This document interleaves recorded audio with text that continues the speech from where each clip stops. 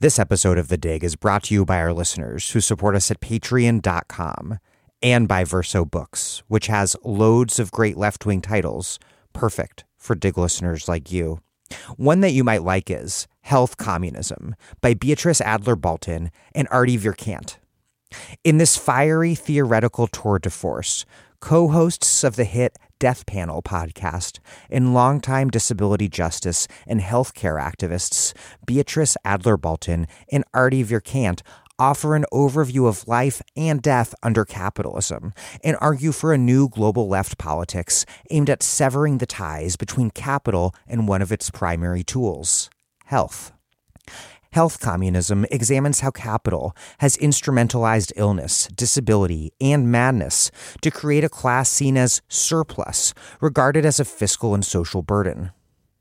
Demarcating the healthy from the surplus, the worker from the unfit to work, the authors argue, serves not only to undermine solidarity, but to mark whole populations for extraction by the industries that have emerged to manage and contain this surplus population.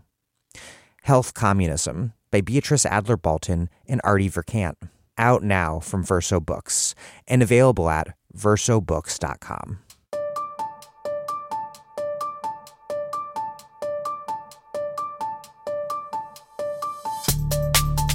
Welcome to The Dig, a podcast from Jacobin Magazine.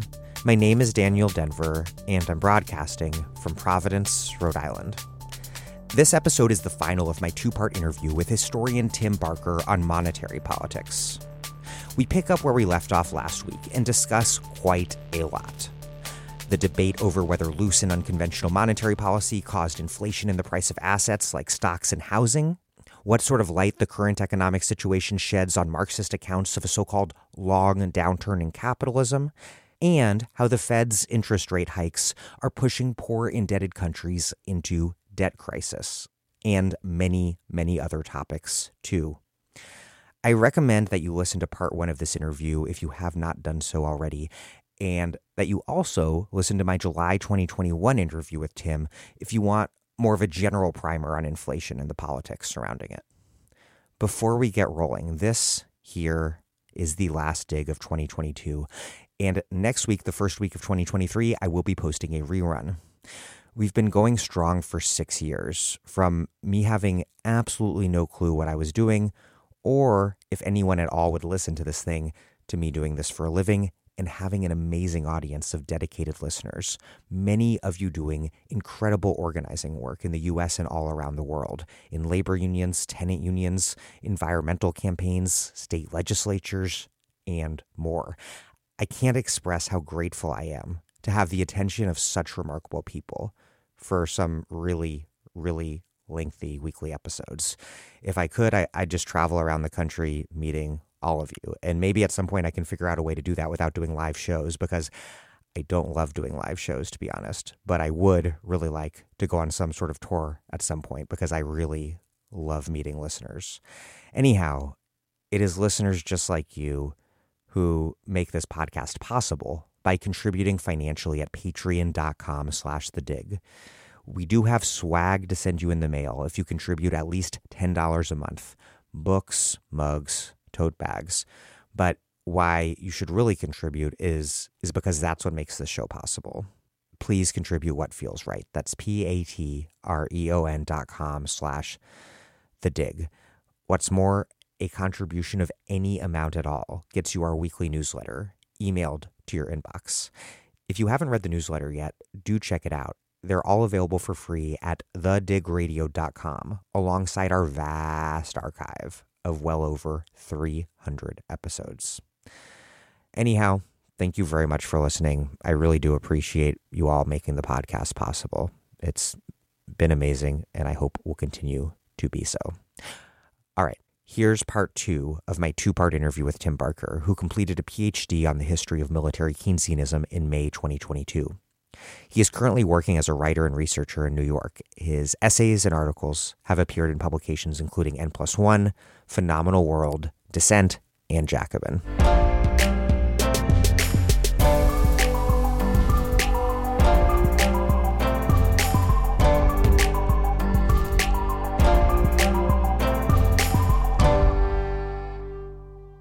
A wide range of scholars and observers have cited the Fed's low interest rates and quantitative easing programs as encouraging what's known as asset price inflation, which refers to the skyrocketing prices of everything from stocks to cryptocurrency to, most damagingly, housing. We can stipulate that tight money is disastrous for workers, and in terms of housing, that the Fed raising interest rates will do nothing because builders will not build many homes at all in a higher interest rate environment. We both agree on all that. But are we still being forced to choose between bad and less bad options? Did low interest rates and maybe particularly unconventional monetary policy generate their own cruel perversities, even though high interest rates would be far worse? Perversities that hypothetically might be avoidable were we to have the political power to implement progressive fiscal policy instead of relying on central bankers to handle pretty much everything. Power which, of course, and unfortunately, we certainly do not have. Yeah, that's a really interesting question. I think one that people on the left are thinking a lot about these days. Maybe I can start by just trying to present the case that asset price inflation is a problem and that it's linked to interest rate policy and quantitative easing. So the basic idea there is that whereas in the past, easy money would have led to a sort of economic expansion in the so-called real economy, an expansion of output and employment, maybe tight labor markets, with corresponding benefits to workers, or from the point of view of capital, with the corresponding danger of a sort of wage-based inflation. Today, the situation is different. And what easy money actually does is just provide a lot of cheap or even almost free money and credit to people who want to essentially speculate on financial markets, whether that means borrowing money to buy and sell, stocks, bonds, derivatives, other kind of financial instruments, or to buy houses, right? And so the idea is that whatever is sort of gained from, the employment consequences of low interest rates is maybe counterbalanced by a sort of corresponding increase in the prices of assets, which you can describe kind of by analogy as inflation, right? Because it is a price which is going up, and it's a price which, in this account has some connection to monetary policy. Now, I think that account, it has a lot to do with the sort of reality that we see every day. Anyone, even like very wealthy people who've thought about buying houses recently have, found that it's become really prohibitively expensive. On the other hand, anyone with even $1,000 in the stock market has seen pretty dramatic gains there. But despite that kind of surface plausibility, I have a couple qualifications or, maybe more strongly objections I'd make to the asset price inflation story. And so I'd like to walk through those now. It might help to break down what we mean by assets, right? Because it's a pretty broad category of things that here includes houses, right? And also financial instruments and even, stuff like crypto. So when you think about houses, it does seem clear that the demand for housing is related to the availability of mortgage financing. People will buy more houses if mortgage lending is happening at a low interest rate. And we also know that rates are linked pretty closely to movements in the Fed's policy rate. So there, it does seem to be the case that, the sort of effective demand for housing can be increased by a policy of low interest rates. But in a way, I think the housing thing is more similar to some of the sort of supply-based versus demand-based explanations we were talking about in the first part of this interview. Because if there's any sector where it's pretty clear that there's a problem of, sort of objective undersupply of a commodity that people want, it's housing, right? We know that we're not building enough houses, that there was a big collapse in home building after the 2008 crash, which, we've basically never fully recovered from. And so if you had to choose a kind of demand-based versus supply-based explanation for why housing prices have gone up so much, I think it's natural to start from the point of view of supply and that we should think about how to increase the supply of housing rather than to reduce the demand for it. But I think that there's also an opportunity here to think about more creative uses of the central bank itself, right? The Fed also has a wide range of regulatory tools to use in regulating finance. And so, for instance, at different points in Fed history, they've issued qualitative controls on the availability of credit, right? So what that means is not just saying we want there to be less credit in general, we're going to raise interest rates. They say we actually want to restrict certain kinds of borrowing for certain purposes. So you could imagine in theory, kind of qualitative control over the availability of mortgage financing to buy a second house or a vacation house, right? Or a house that's worth more than $1 million or something. I don't know. Sure. Yeah, you could say that for reasons of preventing bubbles and promoting financial stability, which is part of the Fed's legal mandate, a house whose price has gone up X% in the last 2 years isn't eligible for this kind of thing under some kind of qualitative restriction on mortgage lending. So I think to the extent that we want to look to the Fed to solve this problem, it would be interesting to start talking about what they can do besides raising rates. But then there's a separate conversation, which is that the Fed basically, whatever it does, is not going to solve the housing problem, and that we need some combination of market-based things, but frankly, the market by itself won't provide the housing that many, many people need. And so I think basically focusing on monetary policy as the culprit here is, in a way of letting capitalism itself off the hook. Basically, there's no interest rate environment in which capitalism will provide all of this basic social need called housing. And it's maybe a little bit of a distraction to blame easy money for this problem when it's really, I think, a more fundamental thing about a system in which we create housing based on profit expectations. What about the stock market then? There's a widespread sense not only on the left, but I think including in many mainstream accounts that the Fed was sort of fueling a Wall Street rager with an unlimited supply of uppers. And now that the party's been cut off, that a lot of tech stocks in general and crypto companies in particular are coming crashing back down to earth. Yeah. So, the reason I wanted to sort of carve out housing from equities like stocks and bonds is that they represent kind of different kinds of assets that people buy for different reasons. And I think that it actually is worth thinking about what a share of a publicly traded company is. It's a claim on some amount of the company's earnings over the future, right? Which you'll get in the form of dividends. And so there's a relationship between the prices people pay in the stock market and what's actually happening with the company in terms of earnings. It's not always a sort of tight one-to-one link. If you look at a graph of the ratio of the stock market index versus earnings, you'll see that prices are always some multiple of earnings, and that goes up and down. So it's not always a one-to-one link. But there is, I think, maybe less of a total disconnect between the stock market and the quote-unquote real economy than people think.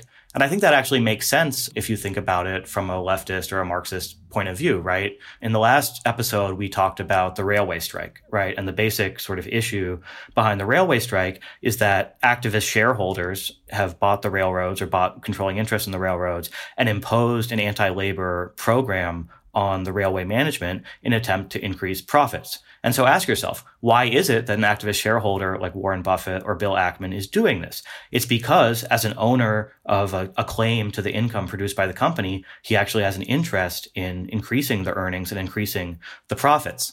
And so if we think that, over the course of neoliberalism, capitalists have gotten successful at increasing the profit share and increasing their earnings, we actually should expect stocks to become attractive to buy. And in a way, I think blaming the Federal Reserve and easy money for the increase in stock prices is in a weird way to overlook the fact that ownership is now very attractive because of how badly workers are treated. It's to engage, I think, in a kind of monetary fetishism where we see the stock market boom as completely unrelated to anything except an error in monetary policy, when in fact, I think, as Marxists, we should think that there's usually something else, some other social relation going on underlying a monetary phenomenon, right? And in this case, when you look at the companies that did really well during the stock market boom in the first couple of years of the pandemic, in many cases, they were companies that were either seeing huge earnings growth or expecting to see huge earnings growth. So in some ways, like the flip side to the corporate profits that we were talking about earlier is the stock market boom. Now, is that to say that there's no connection between monetary policy and performance on the stock market? I think that would be in an untenable position to maintain. And I think we see it especially now with the fact that raising interest rates will reduce the attractiveness, especially of speculative assets like cryptocurrency, right? So you do see when money tightens that there's a reduced risk appetite in a lot of cases. But I think when you look at history, you actually see that you can still have pretty wild, insane financial stuff going on in an atmosphere of tight money.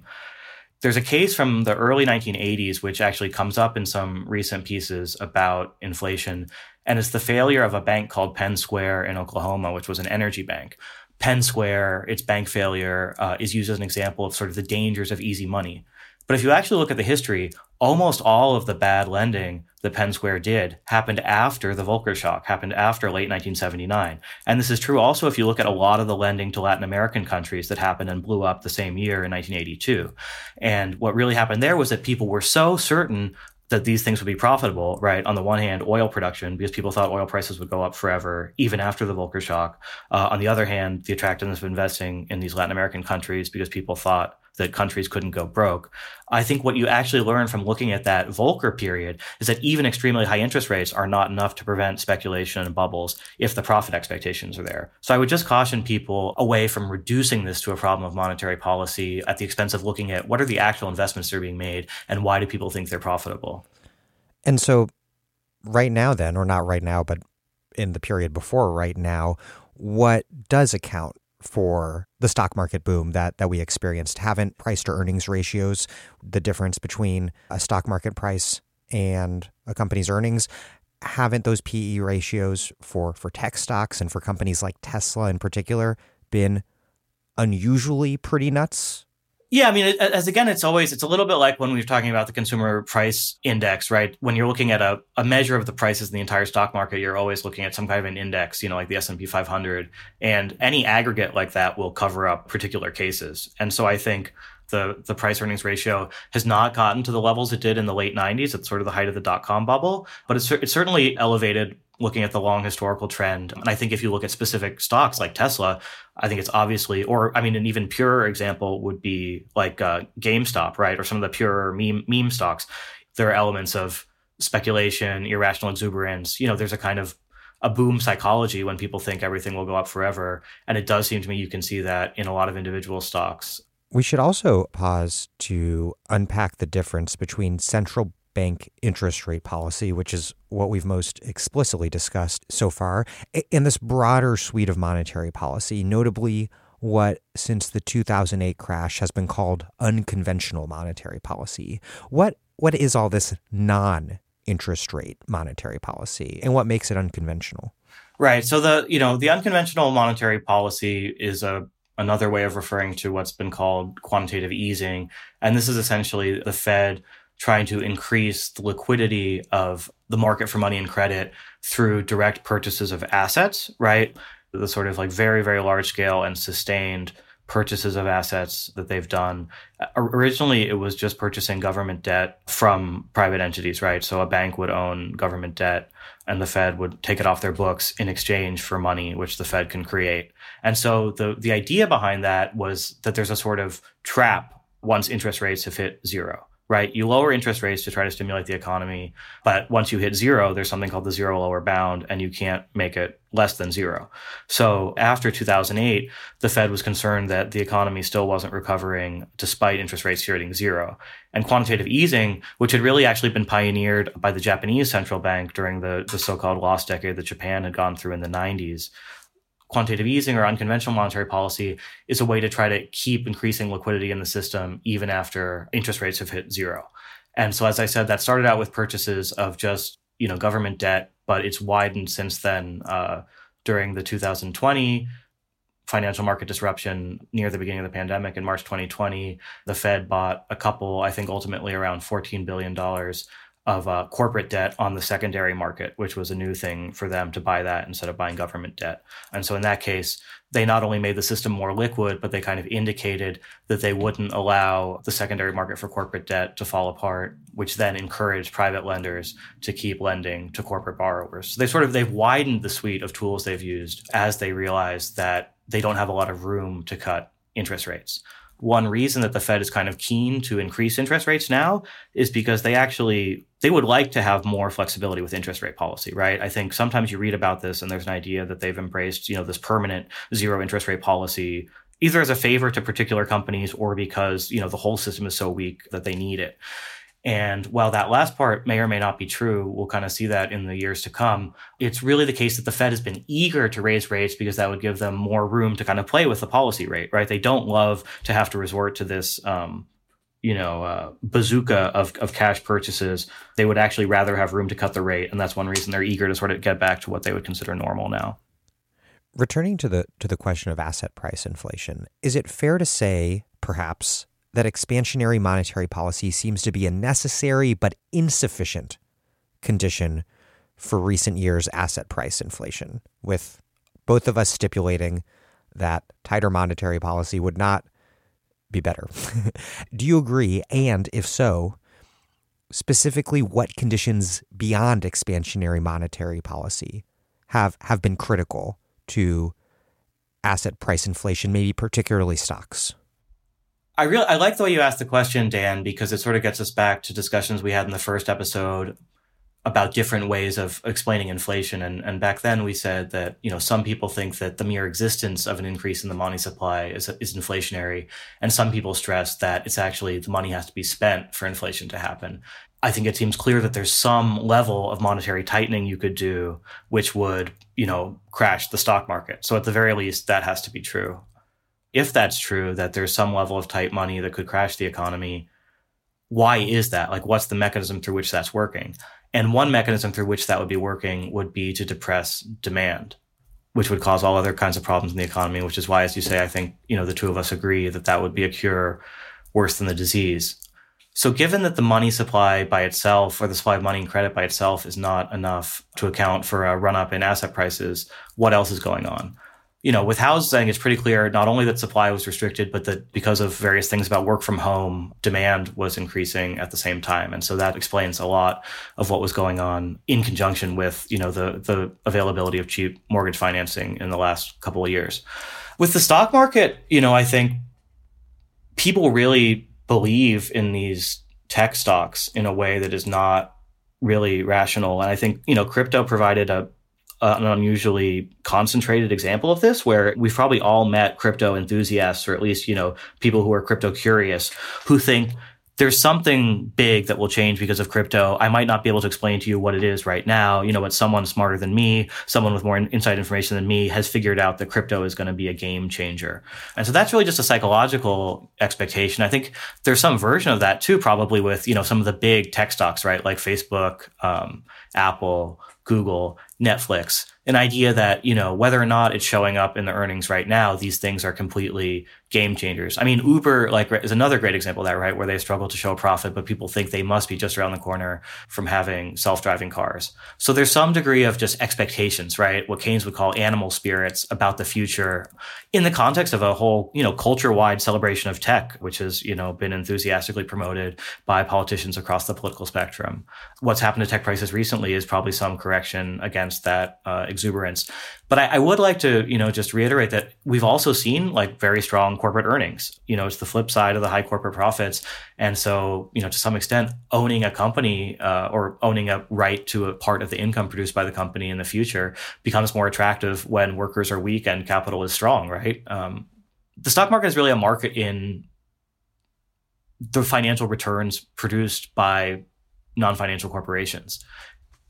You could also see the stock market decline if earnings went down because profits were being squeezed by wages. And so I without denying that there is ever irrationality in the stock market, which is, clearly something that no one who's read any history could ever deny, I would encourage people to try to think about how these things are connected to economy-wide developments, in particular, just the very strong earnings that result from companies which, they're facing a disempowered working class.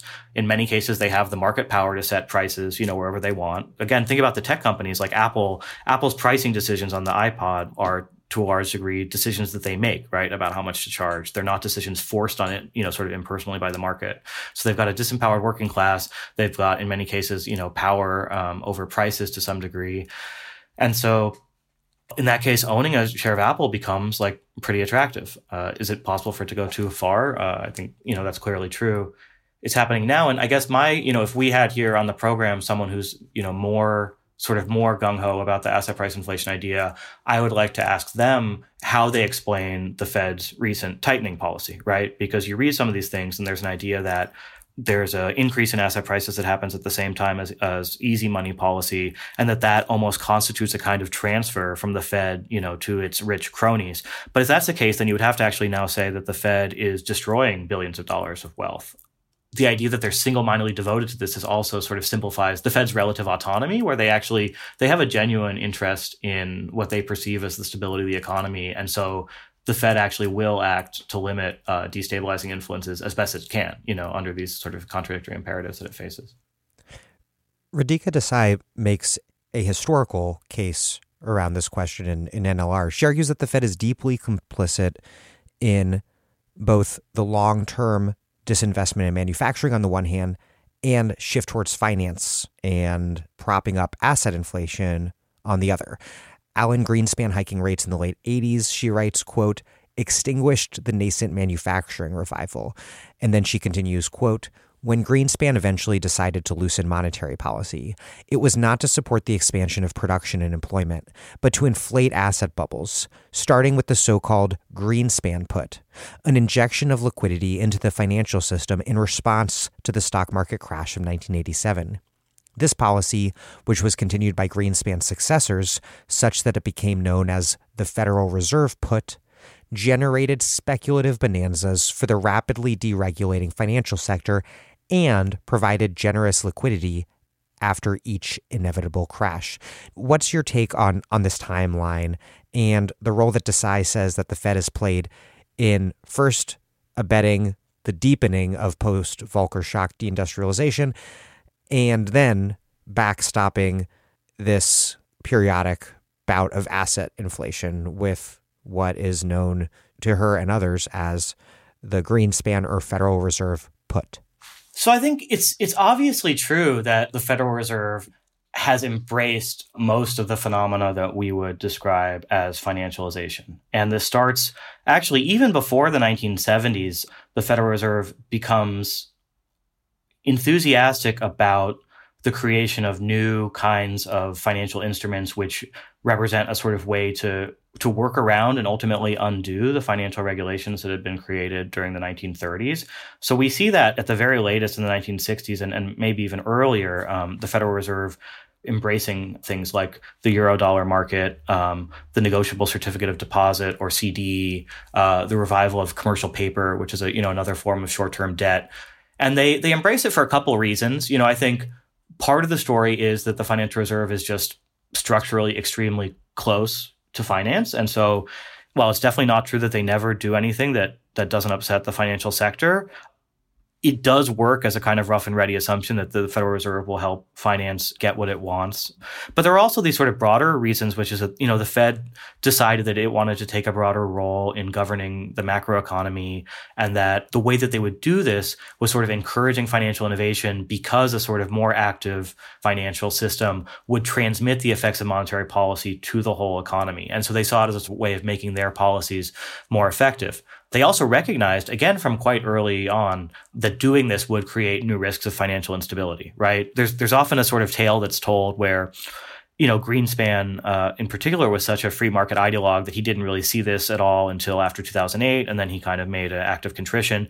But from the 1960s on, people at the Fed are very aware that this financialization that they're helping to bring into birth will increase the risk of financial crisis. And so at the same time that they're indulging or encouraging this sort of private innovation and kinds of financial activity, they're also practicing and preparing new forms of crisis mitigation, right? New forms of firefighting, because they know that even if this works, 99% of the time, they know that there's going to be moments which come with increasing frequency in the 70s and 80s, including that there's this big 1987 downturn in the stock market when the stock market has its biggest one-day decline since 1929, I think. And that's right at the beginning of the Greenspan era. And so there is a context where the Fed realizes that the financialization it's been encouraging has led to new kinds of risks of sort of systemic financial crisis. And one response they have to that is to demonstrate to the markets that they are willing to do whatever it takes to prevent a liquidity crisis in the system, right? And so that 1987 downturn is the backdrop to what people call the Greenspan put. Within that history, I think there are important variations that maybe don't get enough attention in an account that stresses that this is all like one period. So I just mentioned 1987 stock market downturn and the Fed's, very prompt response to that in terms of meeting liquidity needs. But then, don't forget that in 1994, Greenspan really destabilized financial markets by raising interest rates, and that brought on another Mexican debt crisis. It caused significant complications in U.S. financial markets. And so I think if we're going to think about this historically, we need to both, see the big picture, the long-term trends, which clearly I think is one of Fed support for financialization, but also the moments where these imperatives have come into conflict. And there's a second point I made, which is Greenspan in particular was not completely uninterested in what we would call the real side of the economy. There's actually an interesting moment in the mid-90s when Greenspan becomes more dovish on interest rate policy than the rest of the Fed. Most of the Fed, including Janet Yellen, who was at the time on the board, think that interest rates can't go any lower because unemployment is already as low as it can go. But at that moment, Greenspan thinks interest rates can go even lower and that unemployment can grow even lower. And Greenspan thinks this for two reasons. One is the sort of familiar one that we've discussed on this show before. Greenspan thinks that workers have been disempowered, and so as a result, they won't be able to exploit the low interest rates to increase their wages. But the second one is that Greenspan is actually a big believer in the sort of productivity miracle promised by tech stuff, which is in retrospect was clearly overhyped, but there is a little, upward tick in the productivity numbers in the late 90s. And Greenspan explicitly saw his accommodative policy as a way to sort of allow the economy to reap the benefits of the tech boom, which was not just a stock market boom, but actually saw, an increase in the level of non-residential fixed investment, of fixed business investment. So that's, all just maybe a slightly wonky way of saying that within this headline about Fed support for financialization, there are both moments when the Fed does stuff that the financial markets don't like and moments when the Fed takes an interest in the productive possibilities of the so-called real economy.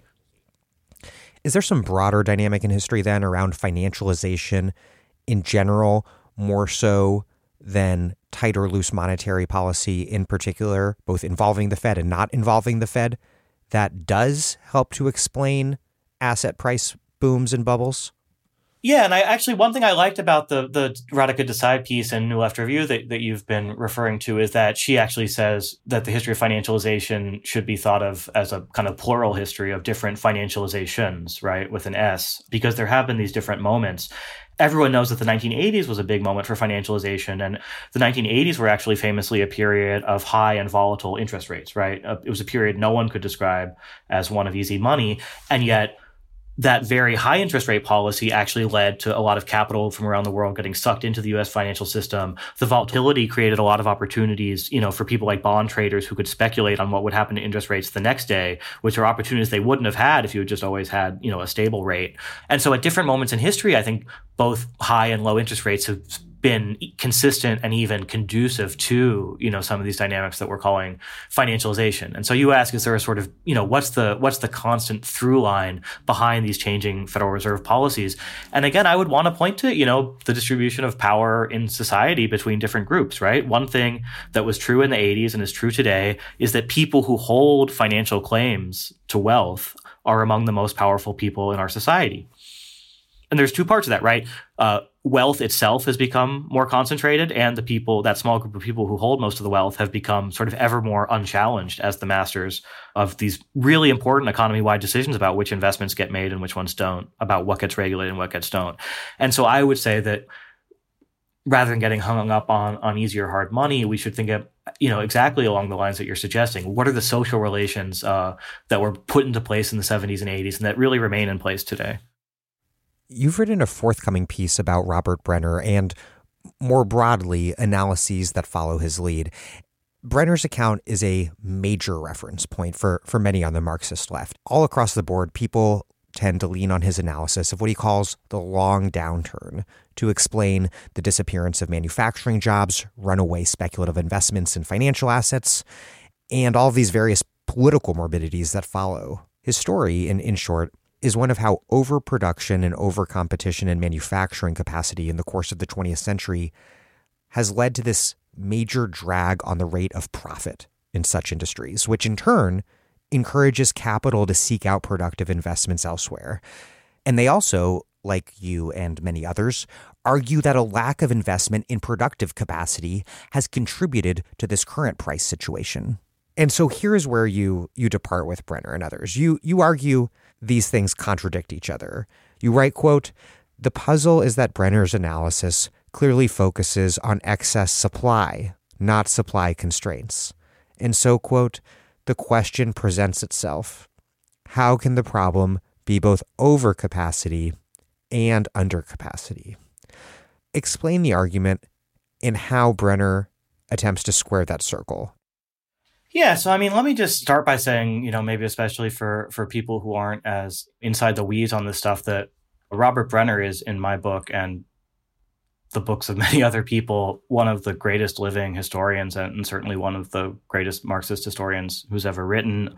We're here talking about arguments he made in a book about the 20th century, but he really made his reputation writing about the origins of capitalism in the 15th, 16th centuries. So that kind of range by itself is, testament to his powers as a historian. With that said, I think that not even in Brenner's own writings, but broader currents on the left, his story about the long downturn in the second half of the 20th century has become so authoritative that it's taken on some stylized qualities, and people have sort of stopped thinking about the details of it or the logic of it themselves. It's become a kind of set piece. And I just, wanted to sort of kick the tires on various aspects of it. And it struck me that the supply constraints of the last 2 years were a good opportunity. So just to repeat, because the idea is a little complicated, Brenner's idea is that economy-wide stagnation since the 1970s can be explained by a falling rate of profit, and the falling rate of profit in turn can be explained by what he calls a kind of chronic overcapacity, which is the idea that there's too much productive capacity in the economy, which means naturally that people won't invest in new capacity, right? So if there's already an idle car factory sitting next to me, I'm not going to take the huge risk involved in spending, billions of dollars to build a new car factory. But if I'm not investing, then the economy is not getting the boost that it would get from new investment, and this causes a kind of problem. And I think it's crucial to note here that a big part of Brenner's argument is that this overcapacity is extremely persistent, has persisted over decades, because no economist would deny that there's a kind of cyclical aspect to investment where people get really caught up in an investment boom, they build a bunch of new factories, they discover that they've overshot demand, and they end up with excess capacity, and then they stop investing for a while. That kind of cyclical story about an investment overhang or an investment overshoot is actually a more familiar one. Mainstream economists think about it less than they should, but they wouldn't really deny the possibility of it. And other kind of left approaches, including that of Michał Kalecki, who we talked about in the first episode, also sort of take these dynamics of capacity to be central. So that is, related to Brenner's concerns, but the really precise thing that Brenner is saying is that we have a kind of decades-long persistence of this overcapacity. And that's where I think there's an interesting question to ask about the last couple of years. As everyone who's listening to this knows, the problem in many cases has not exactly been insufficient supply, but inadequate supply shortages. So sort of in a word, if the overcapacity thesis is about too much supply and not enough demand, it seems clear that a lot of the inflation over the last couple of years has been the result of the reverse situation. Now, I think there are a couple of responses that someone influenced by Brenner could make to this. One is that, there is a kind of logical connection between a period of overinvestment followed by low investment and then a subsequent period of inadequate capacity. And I think that that's like a perfectly reasonable response, which, as I say, is consistent with a lot of other stories people tell about the economy. But if that's the case, then some of these sort of catchphrases that appear, not in Brenner's own writing, which I think have been much more careful on this, but in, some people inspired by Brenner, that the world is kind of stuck in an ever worsening spiral of overcapacity, that projection for the future might need to be modified, right? Another response you could make is that the supply shortages of the last 2 years have been temporary pandemic-related things, right? So it's true that we see undercapacity in shipping, or at least we did until recently. But, the problem with that is pandemic disruptions in the US and China and temporary increases in demand for durable goods. And so I think another coherent response someone could make is that the sort of full Brenner thesis will reemerge in its fullness again after the pandemic has passed. Whether that's true or not becomes kind of an empirical question. We should actually start to look at specific sectors and see whether those supply constraints are just the result of the last few years or whether they're the result of like a longer term process. And I would tend to think that actually the underinvestment and resulting lack of capacity has been a longer term process. And so I would not expect that after the pandemic, we'll see a return to kind of chronic overcapacity. Although we will see, I think, if there's a deep enough recession, there will be plenty of factories lying idle. On this point, I think all sides of the debate agree that if we see another period with substantial, even if temporary overcapacity, that will lead to less investment and a worsening of all these dynamics. A couple follow-ups. First, has there been stagnation, and have we seen a falling rate of profit? So, stagnation, I think, is a word that it might behoove us to define more precisely. And it's funny because I'm not an economist. I'm a historian. I really don't use quantitative methods very much in my own work. And so it's funny, for myself to hear myself kind of making the case for almost a kind of positivism. But I do think actually there are just cases where it's worth being precise about what we mean. And it is true that U.S. output growth and productivity growth has been lower in the last, couple decades than it was during the so-called golden age of capitalism. It's less clear to me that it's been lower if you look at the entire history of the U.S. economy, although it's also the case that economic statistics from the 19th century are, possibly open to question. A comparison that I think really sharpens the question is to look at the U.S. versus a country like Italy. If you look at Italy, GDP per capita, right, the sort of national income for every head is lower now than it was in the late 90s, right? And so if you look at that chart for Italy, you actually see like a flat line or even a declining line. If you look at that line for the United States, it's a line that is still going up, however, sort of more slowly than it would have in the past. And so I think my intervention here, insofar as I have one, is that we should think carefully about whether there's a political difference, an important economic difference between a country like Italy, which has seen, I think, literal stagnation, and a country like the United States, which has seen slowing growth relative to a couple of decades of really high growth. Oh, so you also asked about the rate of profit. And I think the first thing to say about it is that the rate of profit is a specific way of talking about what's happening to profits or profitability, right? There are different ways to answer the question, are businesses profitable? We were talking about how by many measures, corporate profits are actually really high right now. And so that might raise a question for people who read Marxists, who are saying that the rate of profit is falling. How is it that profits are still high right now? And the answer to that is the rate of profit is a ratio between, some measure of profits in absolute terms and some denominator. In theory, it's possible for the profit rate to fall even as profits rise because the thing that's in the denominator could be rising faster than the thing in the numerator. So then I think the question is just, what measure of profits are we looking at and why are we looking at it, right? Because we don't really care about this in the abstract. We care about profitability as a signal of something that's going on in the economy, right? And so one reason you might care about profits is to know whether companies are going to invest. You might think that investment happens when people expect profits to be high, and that looking at the profit, either the mass or the rate of profits will give you some insight into investment. So the Brennerite perspective here would be that the rate of profit is low, and so investment is going to be low. And that's a sort of it has a predictive quality.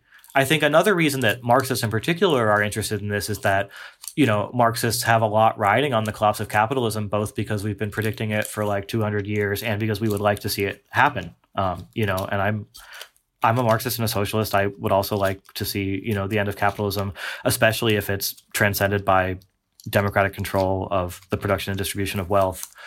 So Marxists have an interest in showing that they haven't been crazy to even talk about this as a possibility for a long time.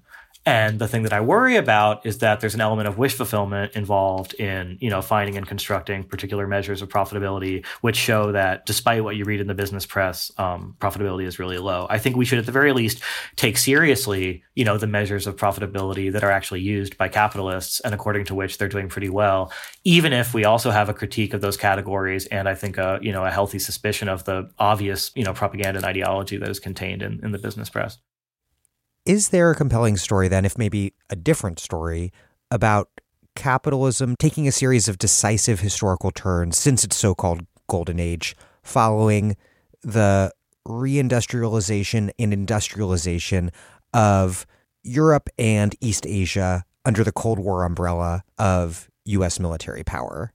Right. And so, A large part of Brenner's story in his book, The Economics of Global Turbulence, which is where he really lays out this idea about the long downturn, a large part of that story is just a historical narrative that I think is told in really rich detail and which holds up, which is that at the end of World War II in 1945, the U.S. accounted for like half of the industrial production in the entire world and an even bigger percentage of the industrial production in the capitalist world since, the Soviet Union was also a leading industrial power. And over the decades after 1945, at a much more rapid rate than anyone predicted, countries like Japan and West Germany became industrial leaders, even in certain ways surpassing the US on certain measures by the 1970s and 1980s.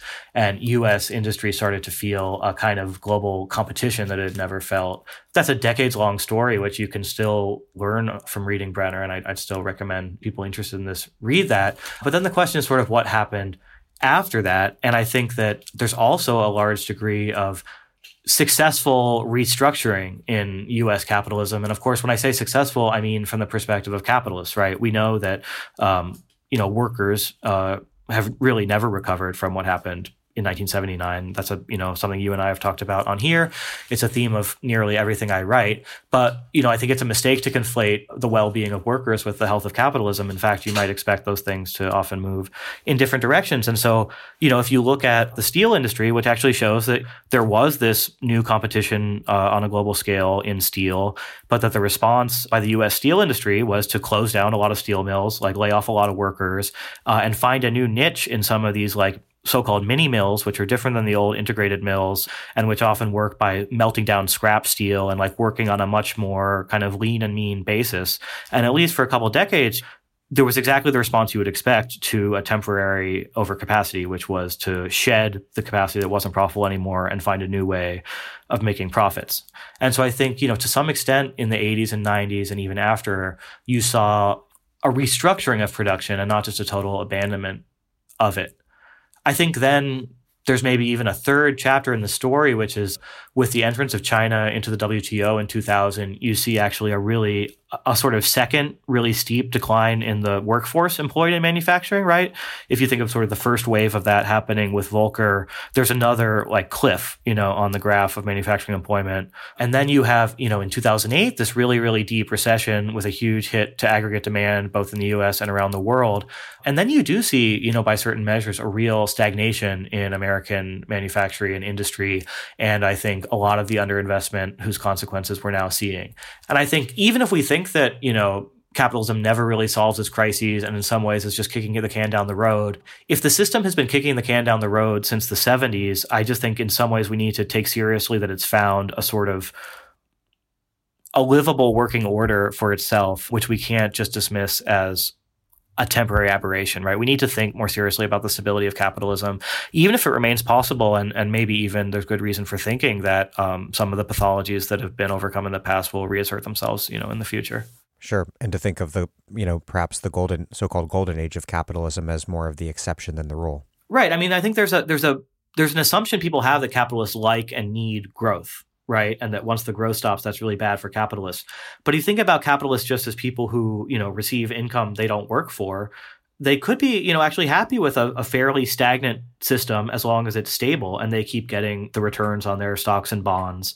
It's almost a hopeful assumption that once the dynamism leaves, capitalism will be weak. But I think you can sort of imagine a high-level stagnation in a context of highly unequal distribution of wealth and ownership, which could survive for a lot longer than most of us would like to imagine. And you see this, I think, in the rest of the world, right? There's a kind of American exceptionalism in thinking that there has to be growth all the time. But, Dan, you've studied Latin America, and, they've had lost decade, after lost decade. Like there are lots of periods in which there's not a lot of growth, certainly not in manufacturing, and yet the elites there somehow find a way to hold on. So just to return to a perennial subject of this interview, where does the shift of investment from manufacturing to, say, financial speculation fit into the long downturn narrative? And what history do you think best explains that shift?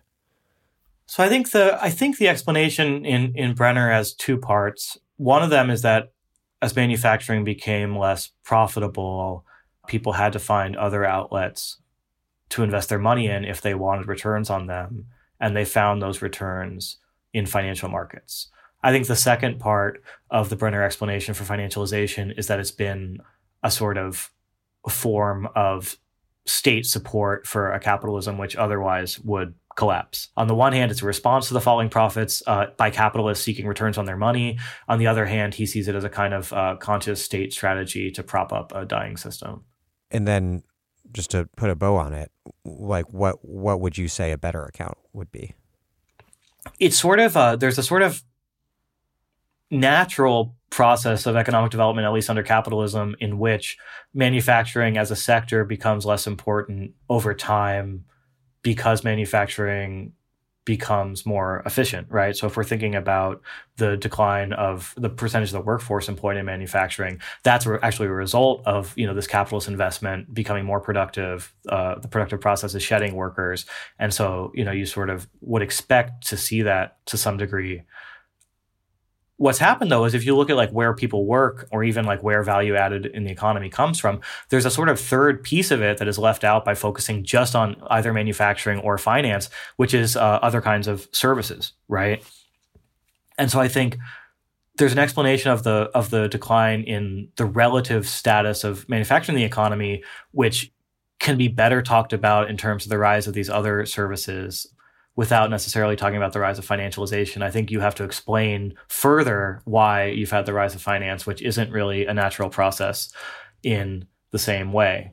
And I think it is true that there was a lot of money to be made there, and that's why money went into that sector. That's certainly true. Again, I would say asking why there's money to be made there would lead us to answers that go beyond speculation. There's no doubt that a huge amount of our financial system is not just sort of a engine of inequality, but also a sort of completely socially unnecessary and even destructive system of casinos, for rich people to put their money in and for asset managers to take fees from rich people. But if you think about the difference between the crypto crash that happened recently and the 2008 financial crisis, it also becomes clear that there's a difference between a sort of purely speculative market like crypto and one which is tied up with the workings of the real economy, right? Right. The crypto crash poses no systemic risk. It fucked over a lot of people who have been swindled, but did not pose any sort of economy-wide systemic risk. Exactly. And that's different from the kind of financial crisis we had in 2008. And so then I think it's worth thinking about how is it that some speculative markets like crypto are not wrapped up in the sort of actual production and reproduction of our material life, and yet some of them are. And I think from a political perspective, it would be good to try to think about what are the actual services that, finance provides, which would become a problem if they cease to exist, and to try to think about how we could create public capacities for doing those things so that you could actually let the speculative part of the stock market crash without hurting people, right? Figure out what are the actual things that the economy needs from a financial system, which are currently provided by the private financial system in exchange for this, protection from the government. Figure out how to take away that kind of structural power. But a lot of the increased value of financial ownership comes from the fact that the companies to which you're buying a share on the stock market have been profitable. And even Brenner recognizes in his writing that companies actually have a lot of cash on hand, which they're not using for investment, but they're using to give back to their shareholders in the forms of dividends or stock buybacks. And so I think even if you really closely read Brenner, there's an acknowledgement that these companies actually are generating cash flows, which are enriching the people who own shares in their companies. And I think once you fully internalize that insight, it becomes hard to think of this as just a pure speculative game. It actually is a way of buying a claim on wealth, which is produced by workers making goods or services somewhere in the economy. If you own a share of Amazon and you get a dividend, from a Marxist perspective, you'd think that what you're getting is a part of the surplus value produced by Amazon workers. And that's a horrible thing, right, that we should not think is good, but it's a different dynamic than sort of playing roulette. And it's kind of a conventional capitalist dynamic. Right. And I think there are important things to think about in the shift to a service economy, right? I think that people inspired by Brenner who've taken his work sort of in new directions, like Aaron Benenov or Jason Smith, who've written, I think, really useful stuff on the service economy. These authors are right to point out that the service sector is less amenable to productive investment than manufacturing is, right? So you would expect that an economy with a big manufacturing sector will see sort of high rates of economy-wide growth because there are all kinds of things you can do to make the factory process more effective. It's much less true about, haircutting or childcare or all these service things. And so I think the idea that there's something epical about the shift from manufacturing employment to service employment, and that part of that epical shift will be, lower rates of growth, I think is still like a really important point for people to continue to think about. Because the shift from capital-intensive sectors to labor-intensive sectors. Right. And that connects to our conversation in the first episode where we said that Jay Powell was particularly concerned about labor-intensive sectors like the services because those are the places where labor costs are a high part of total costs. And so part of that shift is showing up in Fed policy now. But then I think it's especially strange for Marxists to sort of take our eye off of the employment relationship underlying the service sector in order to focus on a kind of smoke and mirrors that's a pure product of financial markets. I think it's very rare for any monetary or financial thing to be divorced from these other social relations, and it's been a little bit dismaying to see Marxists treat them as if they were.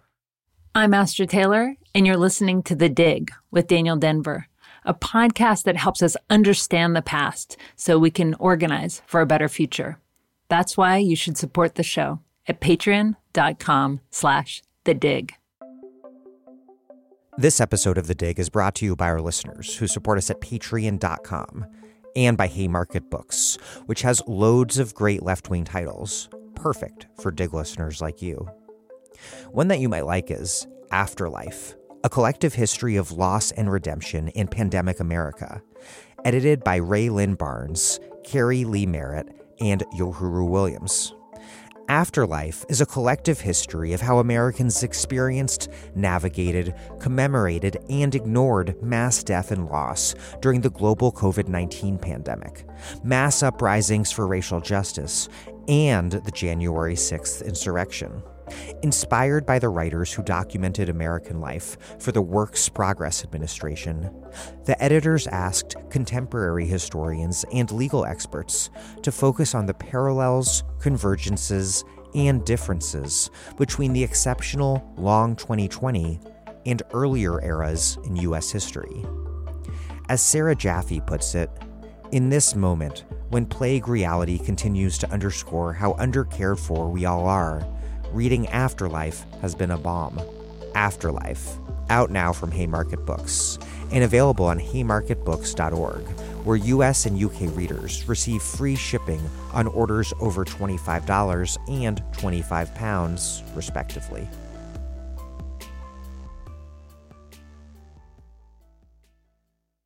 You write, quote, "This is a story about overcapacity leading to weak investment, but it is important to note a few differences from the usual long downturn narrative. This story is sector-specific, rather than covering all lines of global manufacturing, and its timeline is more cyclical than secular. Capacity utilization was high in the 1990s, and there are signs that investment is now picking up again. The object of the implied critique is the chaotic alternation between moments of over and under capacity, related to the private control of investment and the distribution of income under capitalism, rather than the monotonic process of, quote, the relentless buildup of overcapacity. The upshot of all this is a problem not of the, quote, abstract perspective of capital's laws of motion, but rather, you write, a problem of contingent history and politics. What's your critique of a certain style of Marxist analysis that emphasizes analysis at the highest level of abstraction? I'm preparing now for a series of interviews on Gramsci and Stuart Hall, and it reminds me of Stuart Hall's Gramscian critique of the sorts of frameworks that tend toward a sort of straitjacketed economism and the necessity instead of making conjunctural analyses that take emergent forms of politics, of the balance of power, seriously.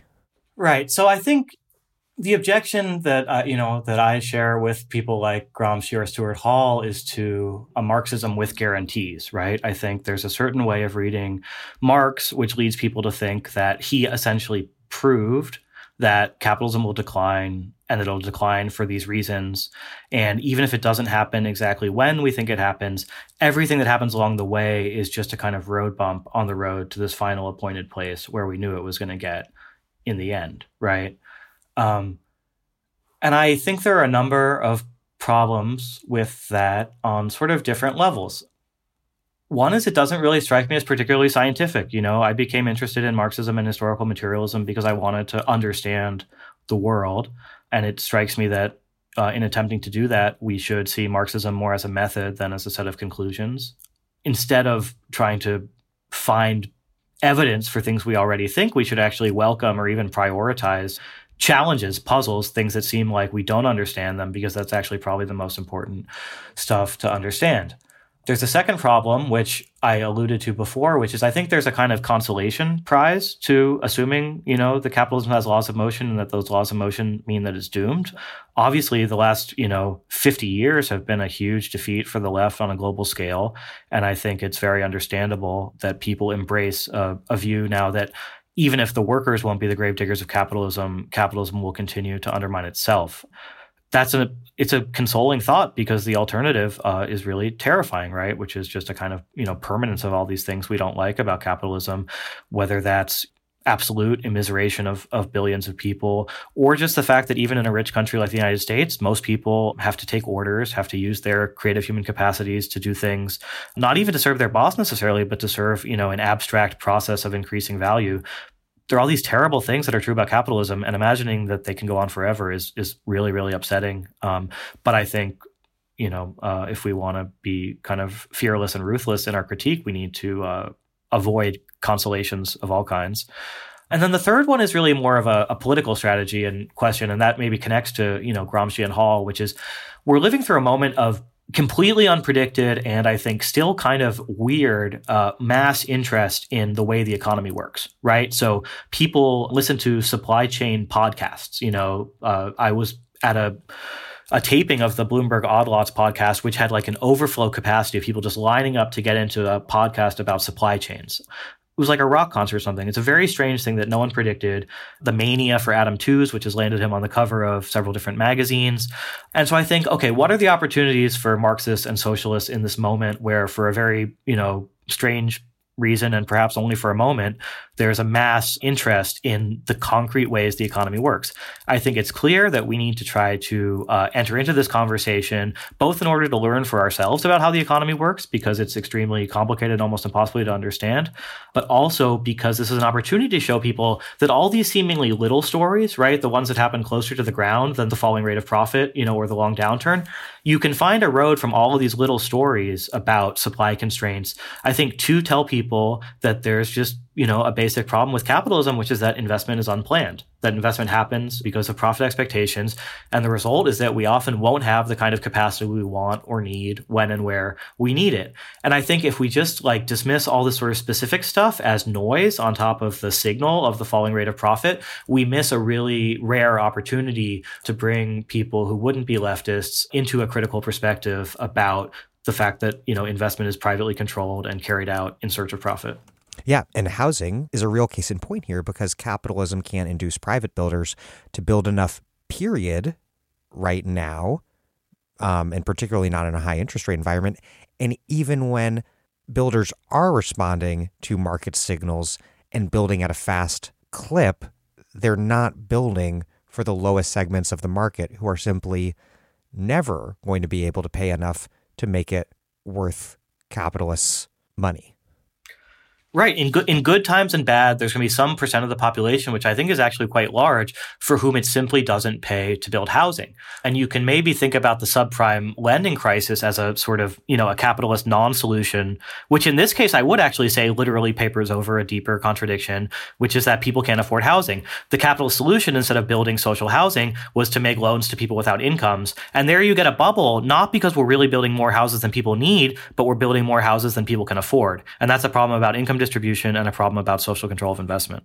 Right, which is the process that Kianga Yamada Taylor writes about, that she describes as predatory inclusion. Exactly. And this is somewhere where there is no shortcut. And so I think because our position here is so strong, we actually have an opportunity at least to demonstrate to people intellectually that capitalism is not going to meet these basic needs that people have. Of course, I'm not so naive as to think that policy in a capitalist society is just a debating tournament. I think we can win a lot of arguments without things ever changing, because, There is not at the present a kind of collective power, either by workers or by other, renters, debtors, other people with these kind of interests. But we are people who sit around and write and talk about things. And so, if we're talking within this sort of specific field of intellectual contention, I think that, we have a strong case and we shouldn't miss the opportunity by ignoring the details. Yeah. And I also believe that given the prevailing balance of power in most so-called blue states, that socialists and people on the left more generally can play quite a decisive role, for example, as we're trying to do in Rhode Island, dramatically expand the public sector's role in the production of housing. It is possible. We can move beyond the debate over whether raising interest rates now is progressive or reactionary. The two of us agree that it's bad. So can we examine what it means that capitalism has indeed seemed to come to rely on ultra-low interest rates and direct subsidies via unconventional monetary policies to avoid the sort of deep crises that have been sort of the specter haunting capitalism since the 2008 crash. In 2018, the Fed tried to gently raise interest rates and they immediately backtracked because the stock market freaked out. Brenner argues that this heralds a moment when, quote, money making has been delinked from profitable production and, quote, predation has become a precondition for production. Is this a new and notable feature in the history of capitalism? Because on the one hand, as I discussed with Evgeny Morozov, it's clear that capitalists relying on politics and the state to achieve the desirable conditions for the accumulation of capital, that is pretty fundamental to how capitalism has always operated. But the very fact that low or zero interest rates aren't enough to stimulate the economy anymore, does that signify that since 2008, something new is going on? If the new thing isn't politics, is it a new form of politics? Right. So I think Brenner is right that there's something new and noteworthy happening. And I think if Jay Powell were here, he would tell you, as he said in public in the past, that the Fed in 2020 crossed a number of, quote, red lines, right? The Fed did things it had never done before, some things that it had hesitated to do even in 2008. And of course, if you go back and do the history of 2008, you'll see that, there were also innovations in the Fed response there. So I think the scope of the Fed's guarantees to the economy now are kind of breathtaking. Maybe just to backtrack for a second, the original purpose of the Federal Reserve, when it was created in 1913, was just to lend in times of need to commercial banks which were members of the Federal Reserve System, right? So not even to all commercial banks, much less what we might call non-bank financial intermediaries or the shadow banking system, right? So, a hedge fund or something, which is not regulated as part of the banking system. And so over time, but then I think especially dramatically in recent decades, the Fed has broadened its guarantees not just to the entire financial sector, but also, as we saw in 2020, to short-term borrowing by non-financial corporations. So, no disagreement from me there about the new role of the Fed. I do think there's this complicated question about what the Fed is doing with that power and who they're doing it for. I think it's too simple to just see them as serving the narrow interests of immediate groups of capitalists. March 2020, when the Fed crossed a lot of these quote unquote red lines, when you read the reporting, in places like the Wall Street Journal, you see that there were plenty of people within the Fed who were nervous about what they were doing, and even some people who dissented from it. So, it's very possible that in a less genuinely exigent circumstances, the outcome would have been different. We just don't know that. And the second thing is that the Fed is now tightening money, right? So the Fed has this power over the entire economy, which we've seen they're willing to use in certain moments of crisis, to provide a kind of blanket guarantee of liquidity to the entire financial and non-financial economy. However, the Fed is currently using its power to tighten financial conditions, and it's an experiment now to see how much they can tighten without breaking something in the financial system, which is unstable. I think that there are some good reasons for thinking the financial system now is less unstable than it was in 2007, but there's no question that it's a labyrinthine, poorly regulated financial system, which relies to an incredible extent on short-term borrowing. And so there are fragilities in the system. And, some people take the position that the system is robust enough that nothing's going to break. And I just, in terms of intellectual honesty here, I just have to say we don't know. And it's going to be really interesting to find out. And it's absolutely true that any kind of Fed intervention is always politically controversial. And this is something where Brenner is correct, I think, to point to a novel conjuncture in which it might be possible. In fact, we can be fairly certain that within the next 5 or 10 years, it will happen that in order to save the entire economy, the Fed needs to undertake rescue programs, which will be politically controversial and will be more controversial without COVID than they were under COVID. I would put money on that prediction. And he makes a sort of related argument that Fed policy has created a moral hazard that encourages increasingly risky financial behavior, which in turn triggers more crises and thus then requires yet more intervention and more bailouts. What do you make of that argument? Well, it's funny because, moral hazard is basically a conservative idea, including the very idea of asset price inflation, which is one that really kind of emerged from conservative critics and monetarists and Austrians, who are really worried about the consequences of easy money, which they hate. But that doesn't mean that they're wrong. Conservatives have been right about certain things. However, it's just another point where I would love to see more specific, concrete, discussions of what kind of risk-taking have been encouraged and why we expect them to be unsustainable. The same way that before the 2008 crash, as early as 2005, there were really smart people on the left who were watching financial markets, pointing to subprime and saying, like, here's the place where it's going to happen. There may be places like that now, but on a lot of other measures, like looking at corporate and household balance sheets, there actually have been, I think, successful attempts to reduce the risk in the system. And actually, like, mortgage lending is a great example here, right? You actually don't have people getting mortgages now without incomes, which is a good thing from a financial stability perspective, but a bad thing from the perspective of poor people getting housing. And there are like no adjustable rate mortgages left. Right. So I think, like, on the one hand, there's a kind of baseline plausibility to the moral hazard story that we should take seriously. On the other hand, I don't think it's true that the riskiness and fragility of the system just goes up every day. There have been like different push and pull things, and it's worth, trying to grapple with those things, even if we're never going to be able to predict the future. Right. Dodd-Frank by no means expropriated Wall Street, but it did happen and did have consequences for systemic risk. Right. And I think, again, if you think that the Fed is an institution with relative autonomy, for various reasons, the autonomy is both undeniably real and sharply limited.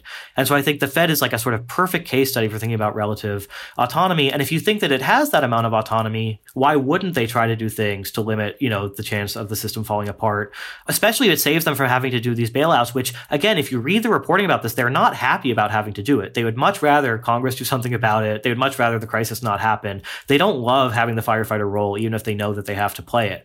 But of course, just because they want to do something like promote financial stability doesn't mean they'll be successful in it. So, the general Marxist state theory approach I would present is that the Fed has a series of sometimes contradictory imperatives, right? It has the imperative of creating enough economic growth that the system appears dynamic without creating too much that you have full employment, right? That's one imperative.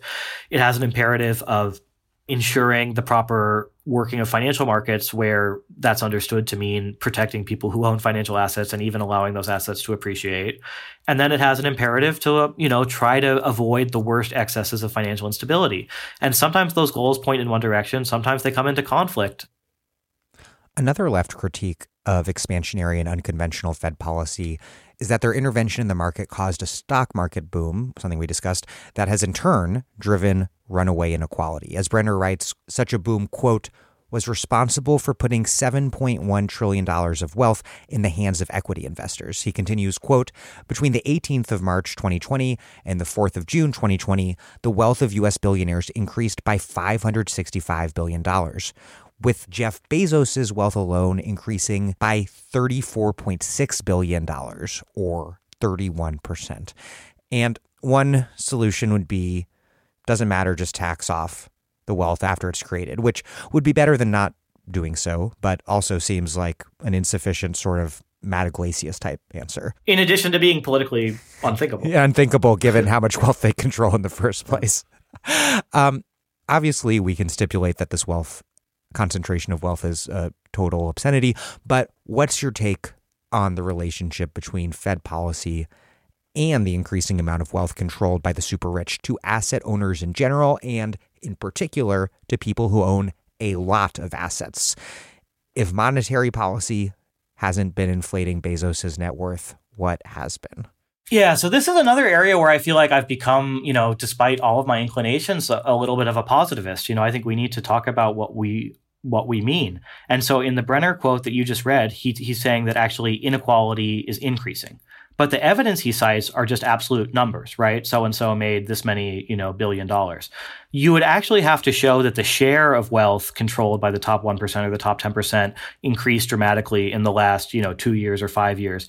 The United States is a grotesquely unequal society where a very small number of people control most of the wealth, but that their share of the wealth, whether you're looking at the top 1% or top 10%, has not really changed very much since 2008. And the share of wealth owned by the bottom 50% has increased slightly over that period. Of course, you're talking about the bottom 50% going from 1% of wealth to 3% of wealth or something, a completely, you can't even call it an insufficient solution. It's not a solution at all. So that's true. I think my question there for, someone like Brenner would be, what strikes you as particularly financial about this? Because if you think about, the golden age of capitalism, a period when you had an investment boom or something, over the course of a fixed investment boom in an auto factory, most of the profits produced from that were going to go to people who owned factories, right? It's never been the case that the fruits of a boom are equally distributed.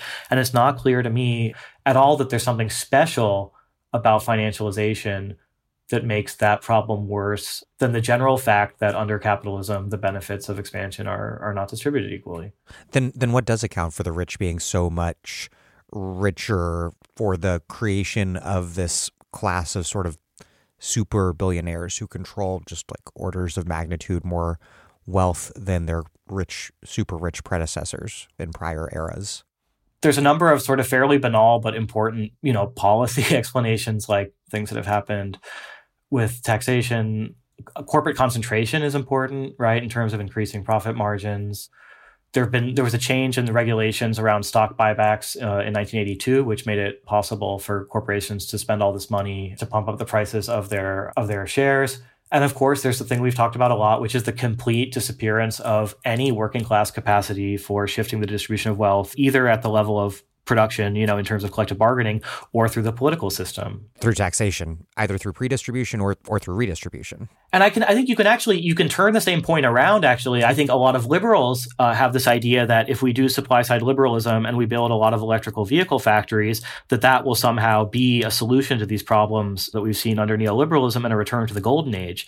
But by the same token, I think that just, building electric vehicle factories instead of doing finance could just as easily reproduce the kind of inequality we've seen, because what if these electrical vehicle factories, don't have unions? What if they're run by bosses who are cutting costs to increase returns to shareholders? The railroads are another great example of that, right? What could be more of a classic old capitalism fixed investment thing than the railroads, right? And yet we've seen that, not in contrast to financialization, but in conjunction with financialization and shareholder control of the railroad companies, you see these very, very old-fashioned forms of exploitation like speed up on the rails. And so I think, if I've delivered a number of questions or challenges to some people on the Marxist left, the question I would want supply-side liberals to ask is, why do you assume that a kind of reindustrialization or industrial policy will address these other problems without a broader shift in power between groups of people in society? Or relatedly, as Theorio Francos argues, we can let the market build electric personal vehicles, or we could harness the power of the state to build electric buses. Right. And that's another connection to the asset question. And thinking about class in terms of asset ownership becomes a useful lens when you read the analysis of the Inflation Reduction Act that Thea and some of her colleagues wrote, which points out that, the benefits go to homeowners instead of renters. They go to people who own or might own cars instead of people who ride buses. And so that's, it's sort of closer to the ground than looking at the S&P 500. But it is true that we sort of hand out these benefits in ways that benefit people who own certain kinds of assets rather than people who rent, or who use public transportation. So I think that the asset lens can be very, very useful and fruitful. I just would stop short of seeing that as a completely new era in the history of capitalism, when in fact, I think of one of the axioms of Marxism that class is determined by what people own, and what people own determines what they get and how they get it. Nothing about that seems particularly new to me. That question of insufficient productive capacity that we've discussed throughout the interview brings us to the issue of what sort of recovery we got after the 2008 crash and how capital and labor were allocated over the decade leading up to the pandemic. For one, as we've discussed, there certainly wasn't investment in housing production and certainly not in public housing construction, something that very clearly set us up for today's housing crisis. Yeah, it's a good question because I think if we want to understand the sort of the real basis for some of the views that I've been critiquing here, either the view that capitalism has this sort of like long run loss of dynamism, or the view that, low interest rates have been, either completely useless or worse, it is important to think about the experience of, the post-2008 economy, which was one in which we got a historically unprecedented low interest rate environment and very, very little investment into things, that would be useful either by the private sector or by the public sector. So I think everyone on the left and even the center left should agree, if they're being honest, that there was a huge wasted opportunity with the 10 years of near zero interest rates to build much of anything that would be useful to people in the future. And so I think that created this mood, among a lot of people, which is completely understandable, that we didn't really get anything from these low interest rates. It was kind of a lost decade, which is framed the way a lot of people think about it. And then materially, it's helped create, some of the supply constraints that were evident as a result of the unexpectedly strong demand during the pandemic. The interesting question is to what extent that decade plus of slow economic growth and lagging employment indicated, a sort of reassertion of a long-term decline in the history of capitalism, or was the result of, a just really bad shock to aggregate demand that took a long time to heal. And I think sometimes when people are thinking about this, the demand solution or the demand explanation sounds like kind of reformist or liberal because it's not focused on the rate of profit. But I think demand and the idea that an economy needs demand to grow strongly is actually sort of a more radical and unsettling proposition than people realize, precisely because once you start to increase demand, and test the limits, you do start to run into inflation in certain sectors, right? Even if you have a lot of economic slack, a lot of unemployment, a lot of overcapacity in certain places, a growth in demand will at some point, even before full employment, start to lead to pressures on prices in certain sectors. And so actually, I think, the idea that there could be demand-led growth is not necessarily a recipe for class collaboration, or compromise. It actually could be a way of exploring where the real conflicts are that would need to be solved if we were even to move closer to something like full employment. It seems as though you're saying that it is not incorrect to think that things that are bizarre, interesting, novel are going on with capitalism right now or over the last 10 years. Is one way to look at it, perhaps, is that there's always something new going on in capitalism, particularly in terms of the uneven expansion and development of the world system. As certain thresholds are reached, the system is fundamentally altered. Yeah, I'm glad you asked that because it brings up an aspect of the world historical framing that I don't think we've talked about explicitly, which is the persistent strength of the dollar as the central reserve currency in the world and really as a kind of de facto world money.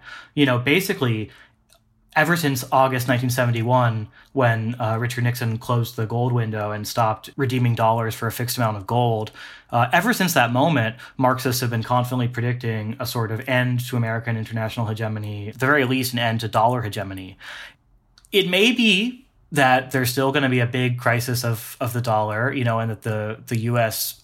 budget deficits and a trade deficit will ultimately undermine its currency in the world. I don't necessarily think that's likely, but I would say that even if you believe that still could happen, there were 50 years when Marxists thought it would happen and it didn't happen. And I think that should alert us to the fact that there's something going on with finance, something going on with the dollar. The open question now, and I do genuinely see it as an open question now, is whether financialization will continue to be a source of strength for American capitalism in light of this trend towards underinvestment, which seems pretty clearly to be linked to a certain form of shareholder control over the investment decision. Yeah, something I discussed with Aziz Rana and Asla Bali a while back on the show is that during the Cold War, the U.S. not only exercised global hegemony through military dominance and intervention, which of course they did a ton of, but also through the provision of certain goods and services. As always, both on the domestic and global level, domination is secured through some kind of combination of coercion and consent. But now all we have is overwhelming military power whose limits have been exposed multiple times in really consequential and dramatic ways in the last 2 decades. That military power plus dollar hegemony is also testing its limits with the sort of complex and extensive sanctions regimes put in place after the Russian invasion of Ukraine. Certainly. And I think, one way to think about the material basis for the hegemony that the U.S. exercised during the Cold War is that the U.S. successfully guided countries like especially Japan and West Germany onto a path of export-led growth. And the U.S. was able to promote this model of export-led growth, which was later imitated in certain ways by countries like South Korea and then later by China. And so, that's a sort of long arc, which we can also think about as, if not ending now, certainly facing a sort of crisis, I think. So that's one aspect of the Cold War system we're seeing reach an impasse. Another one is the idea of close agreement and alliance, both economic and military, between different Western capitalist countries, right? So during the Cold War, because of the Soviet Union and because of the strength that the U.S. had to basically dictate the terms of reconstruction in countries like Japan and in Western Europe, there was a sort of alliance between different advanced capitalist states in contrast to the kind of inter-imperial rivalry that had been very characteristic of the capitalist world system, say between 1814 and 1930. What's interesting now is, I wouldn't want to overstate this because we're just seeing the earliest signs of it, but you do see real differences between Germany and the United States over relations with Russia and with China, right? With, I think, large sections of the German business community and political elite favoring less of a hawkish position with regards to both of those countries. And you could also throw China into the mix there too, right? Where for a moment in the 90s and 2000s and maybe even 2010s, it seemed that there was going to be no inter-imperial rivalry between China and the United States, but that they'd actually come to some kind of, Kautskyite, ultra-imperialist condominium where they were sort of both serve each other's interests. And again, we don't want to exaggerate the degree to which there is a conflict, especially if we want to avoid it becoming worse in the future. But I think it's become much more plausible to think about a kind of inter-imperial conflict between the U.S. and China as capitalist countries. And that's also a real move away from the Cold War system. And, perhaps if you're willing to strain the historical imagination, something more like the 1870 to 1914 period. Do you think that American dollar hegemony is at risk now that it's being exploited to the hilt, or is that engaging in a sort of left-wing wishful thinking about the hubris of American power? I mean, this is another place where I guess I'm, going to have to give a hostage to fortune, but I will, take a position and say that I don't think American dollar hegemony is in any real danger. I think that we've seen, over the last 2 years that almost everything that happens in the world just tends to strengthen, the dollar as a place where people seek to store their money in dangerous times, or as a place where they sort of look for a yardstick of value, a stable yardstick of value, even in times that don't have a crisis. And I think, there's like a sort of optical illusion here where a lot of unrest in the world can seem like it must have implications for American hegemony, especially given the clearly dilapidated state of much of the American government and economy.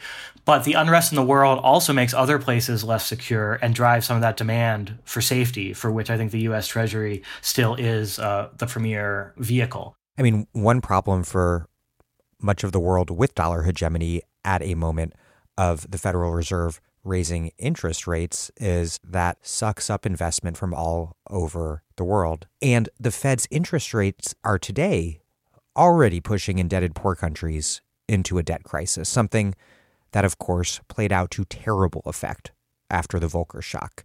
Why is it that raising U.S. interest rates in the U.S. creates such a calamitous situation for poor indebted countries? And then what was it that happened in the 1980s in the wake of the Volcker shock? And what do you see by comparison playing out today? Right. So the problems for poor countries is sort of happening on a number of levels. It's a little bit of a perfect storm because on the one hand, in many cases, they're facing rising costs for essential things that they're importing, right? So the same kind of food and energy price developments, which have helped to drive inflation in the United States, have had, in some cases, an even more dramatic effect in countries which have less money to spend on imports and which also maybe produce less of their fuel domestically than a country like the United States does. At the same time, if these countries make their foreign exchange by selling services like tourism, that's also something that's been hard hit in the last 2 years.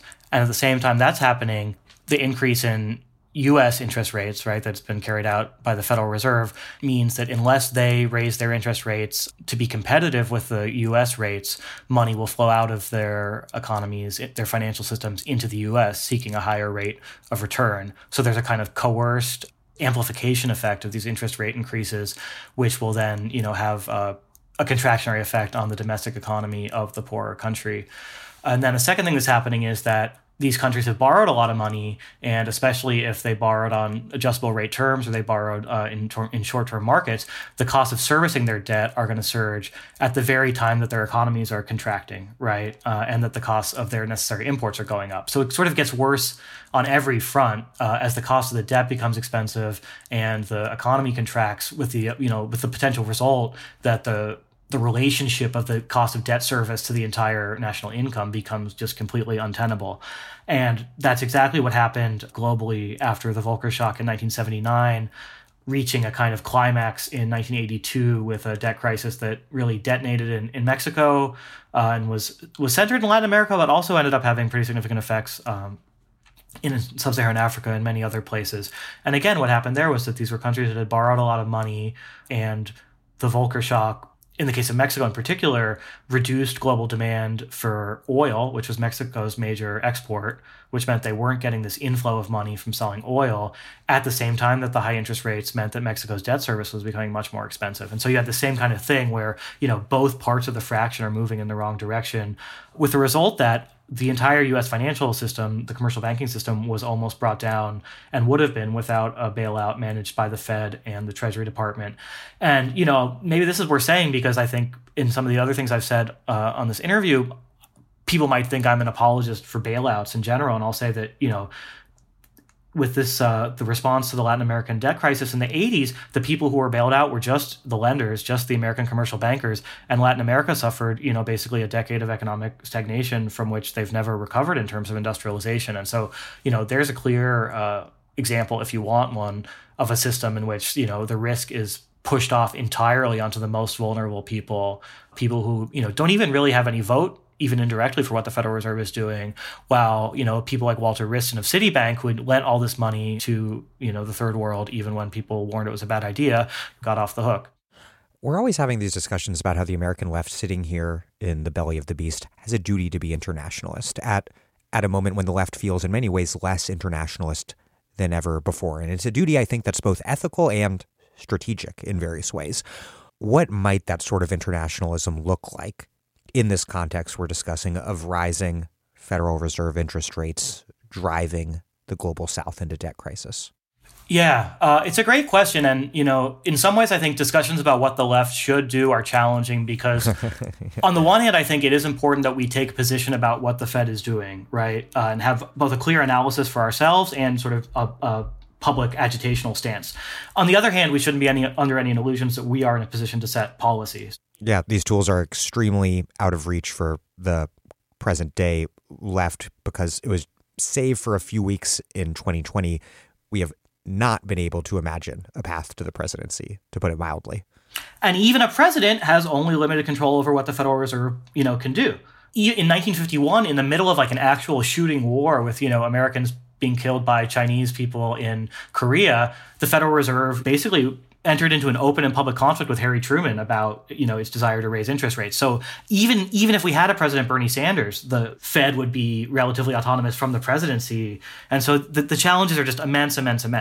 But even with that said, I think that there is a sort of public stance we should take, which is that, the Federal Reserve should have to answer questions about the effects of what they're doing on the rest of the world. At every press conference, that they have, Federal Reserve officials should be reminded of what's going on, asked to explain what they're doing, and just reminded of this fact. We should talk about that.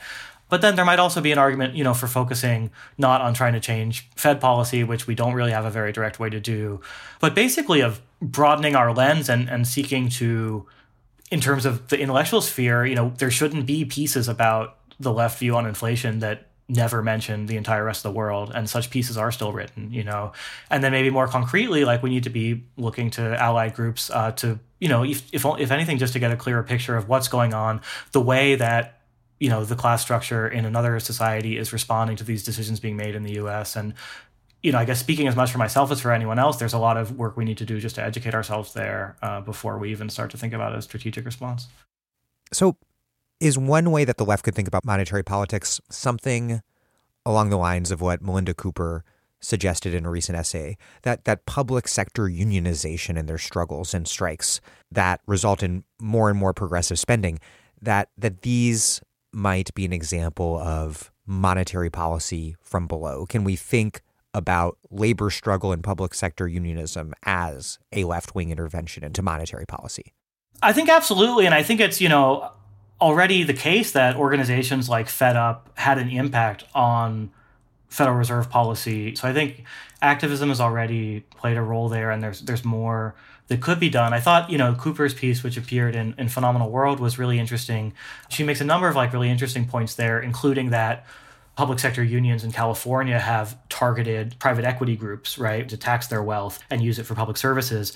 A major part of the consumer price index, and especially of the sort of non-housing services part of the consumer price index, is healthcare, right? And so if you want to think about a sort of progressive cost control measure that would have a big impact on the CPI, it would be for the state to use its, already significant role in the healthcare industry to bargain down these prices and reduce profits, both for medical services and for pharmaceuticals. And, it's interesting that the one place in our political system where the price control idea kind of broke through was this insulin price cap. And so given that, healthcare is also an important site of unionization struggles, it's very easy to imagine a kind of worker-consumer front built around unionized employees on the one hand and people who are consumers of healthcare paying prices which are not really in any sense market prices, both demanding that the government fully fund healthcare for everyone while also reducing to a bare minimum the profit margins made by private actors, if not outright nationalizing them, which, is the ultimate step in my mind. Let's turn to where things might go from here and where things seem to be heading. Will the Fed achieve a so-called soft landing, or will they get stuck somewhere in between, unwilling to raise interest rates high enough to induce a recession, and so finding themselves unable to tame inflation while also pulling down growth, and so perhaps ending up with a sort of echo of the 70s dynamics? There are obviously so many different possible futures that depend on a dizzying array of forces and wild card events. But where do you see things heading, and what factors and balances of forces will decide where things indeed head? I'm going to try to not give an evasive answer because I think it's probably better to be wrong here just as a yardstick, than to say no one can tell the future. So my reading of the last couple weeks or maybe the last month has been that even when the economic data start to suggest to observers outside the Fed that a soft landing just might be possible, the Fed has been at pains to indicate that they will not relent quickly enough. So as you said, there are a lot of unpredictable things that could happen, and I'll just mention two kinds of events which I think would push in different directions. Major episode of financial instability, which I think is completely possible or even likely, although we don't know where it'll happen yet. If that happens, the Fed will probably have to pump the brakes. So something like that, if and when it does happen, will force the Fed to kind of back off perhaps earlier than it would have otherwise liked to do. But there's another set of events that I think would push the Fed to be more hawkish, which is other sort of unforeseen geopolitical world events, which even though the Fed admits they're exogenous, will have an impact on inflation expectations or on prices, and which the Fed is now committed to respond to with hawkishness, again, just to sort of demonstrate that it's serious. And so on the one side of the scale, there's the threat of financial stability, which will, push them back towards ease. On the other side, there's a possibility of, let's say, oil prices going up again. They're now going down. If they start to go up again, I think that will slow the Fed's potential turn to dovishness. So those are my predictions, and we can check back on them in 6 months or a year and see how many of them are wrong. Well, Tim Barker, thank you very much. Thanks, Dan. It was really a real pleasure to talk with you for so long, and great to be here.